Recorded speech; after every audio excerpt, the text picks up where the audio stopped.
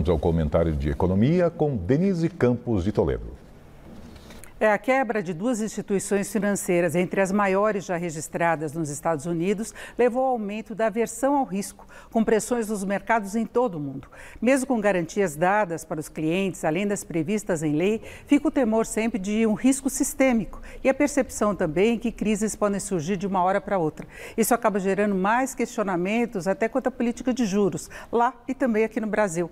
Nos Estados Unidos, o Federal Reserve já indicou possibilidade de aumento das taxas superior ao previsto, para fazer a inflação retornar à meta de 2%.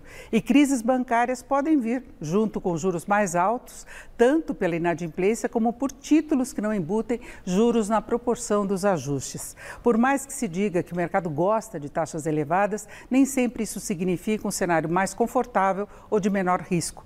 No Brasil, fora as preocupações com o impacto dos juros sobre o ritmo de crescimento, há preocupação com o risco de uma crise de crédito, não por quebra de bancos, mas porque ficaram bem mais cautelosos na concessão de recursos após o caso Americanas e o aumento da inadimplência.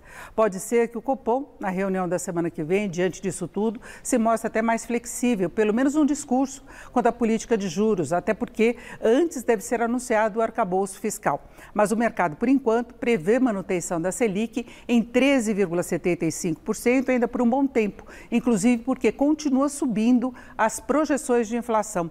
No Focus, divulgado hoje pelo Banco Central, a previsão média do IPCA deste ano foi de 5,9% para 5,96%. O teto da meta é 4,75%. Do ano que vem, continua em 4,02%. Para a Selic, a previsão é que caia para 12,75% só no final do ano e 10% em 2024. Quanto ao PIB, a projeção de 2023 subiu para 0,89%, que é pouco, com 1,5% em 2024. Luciana.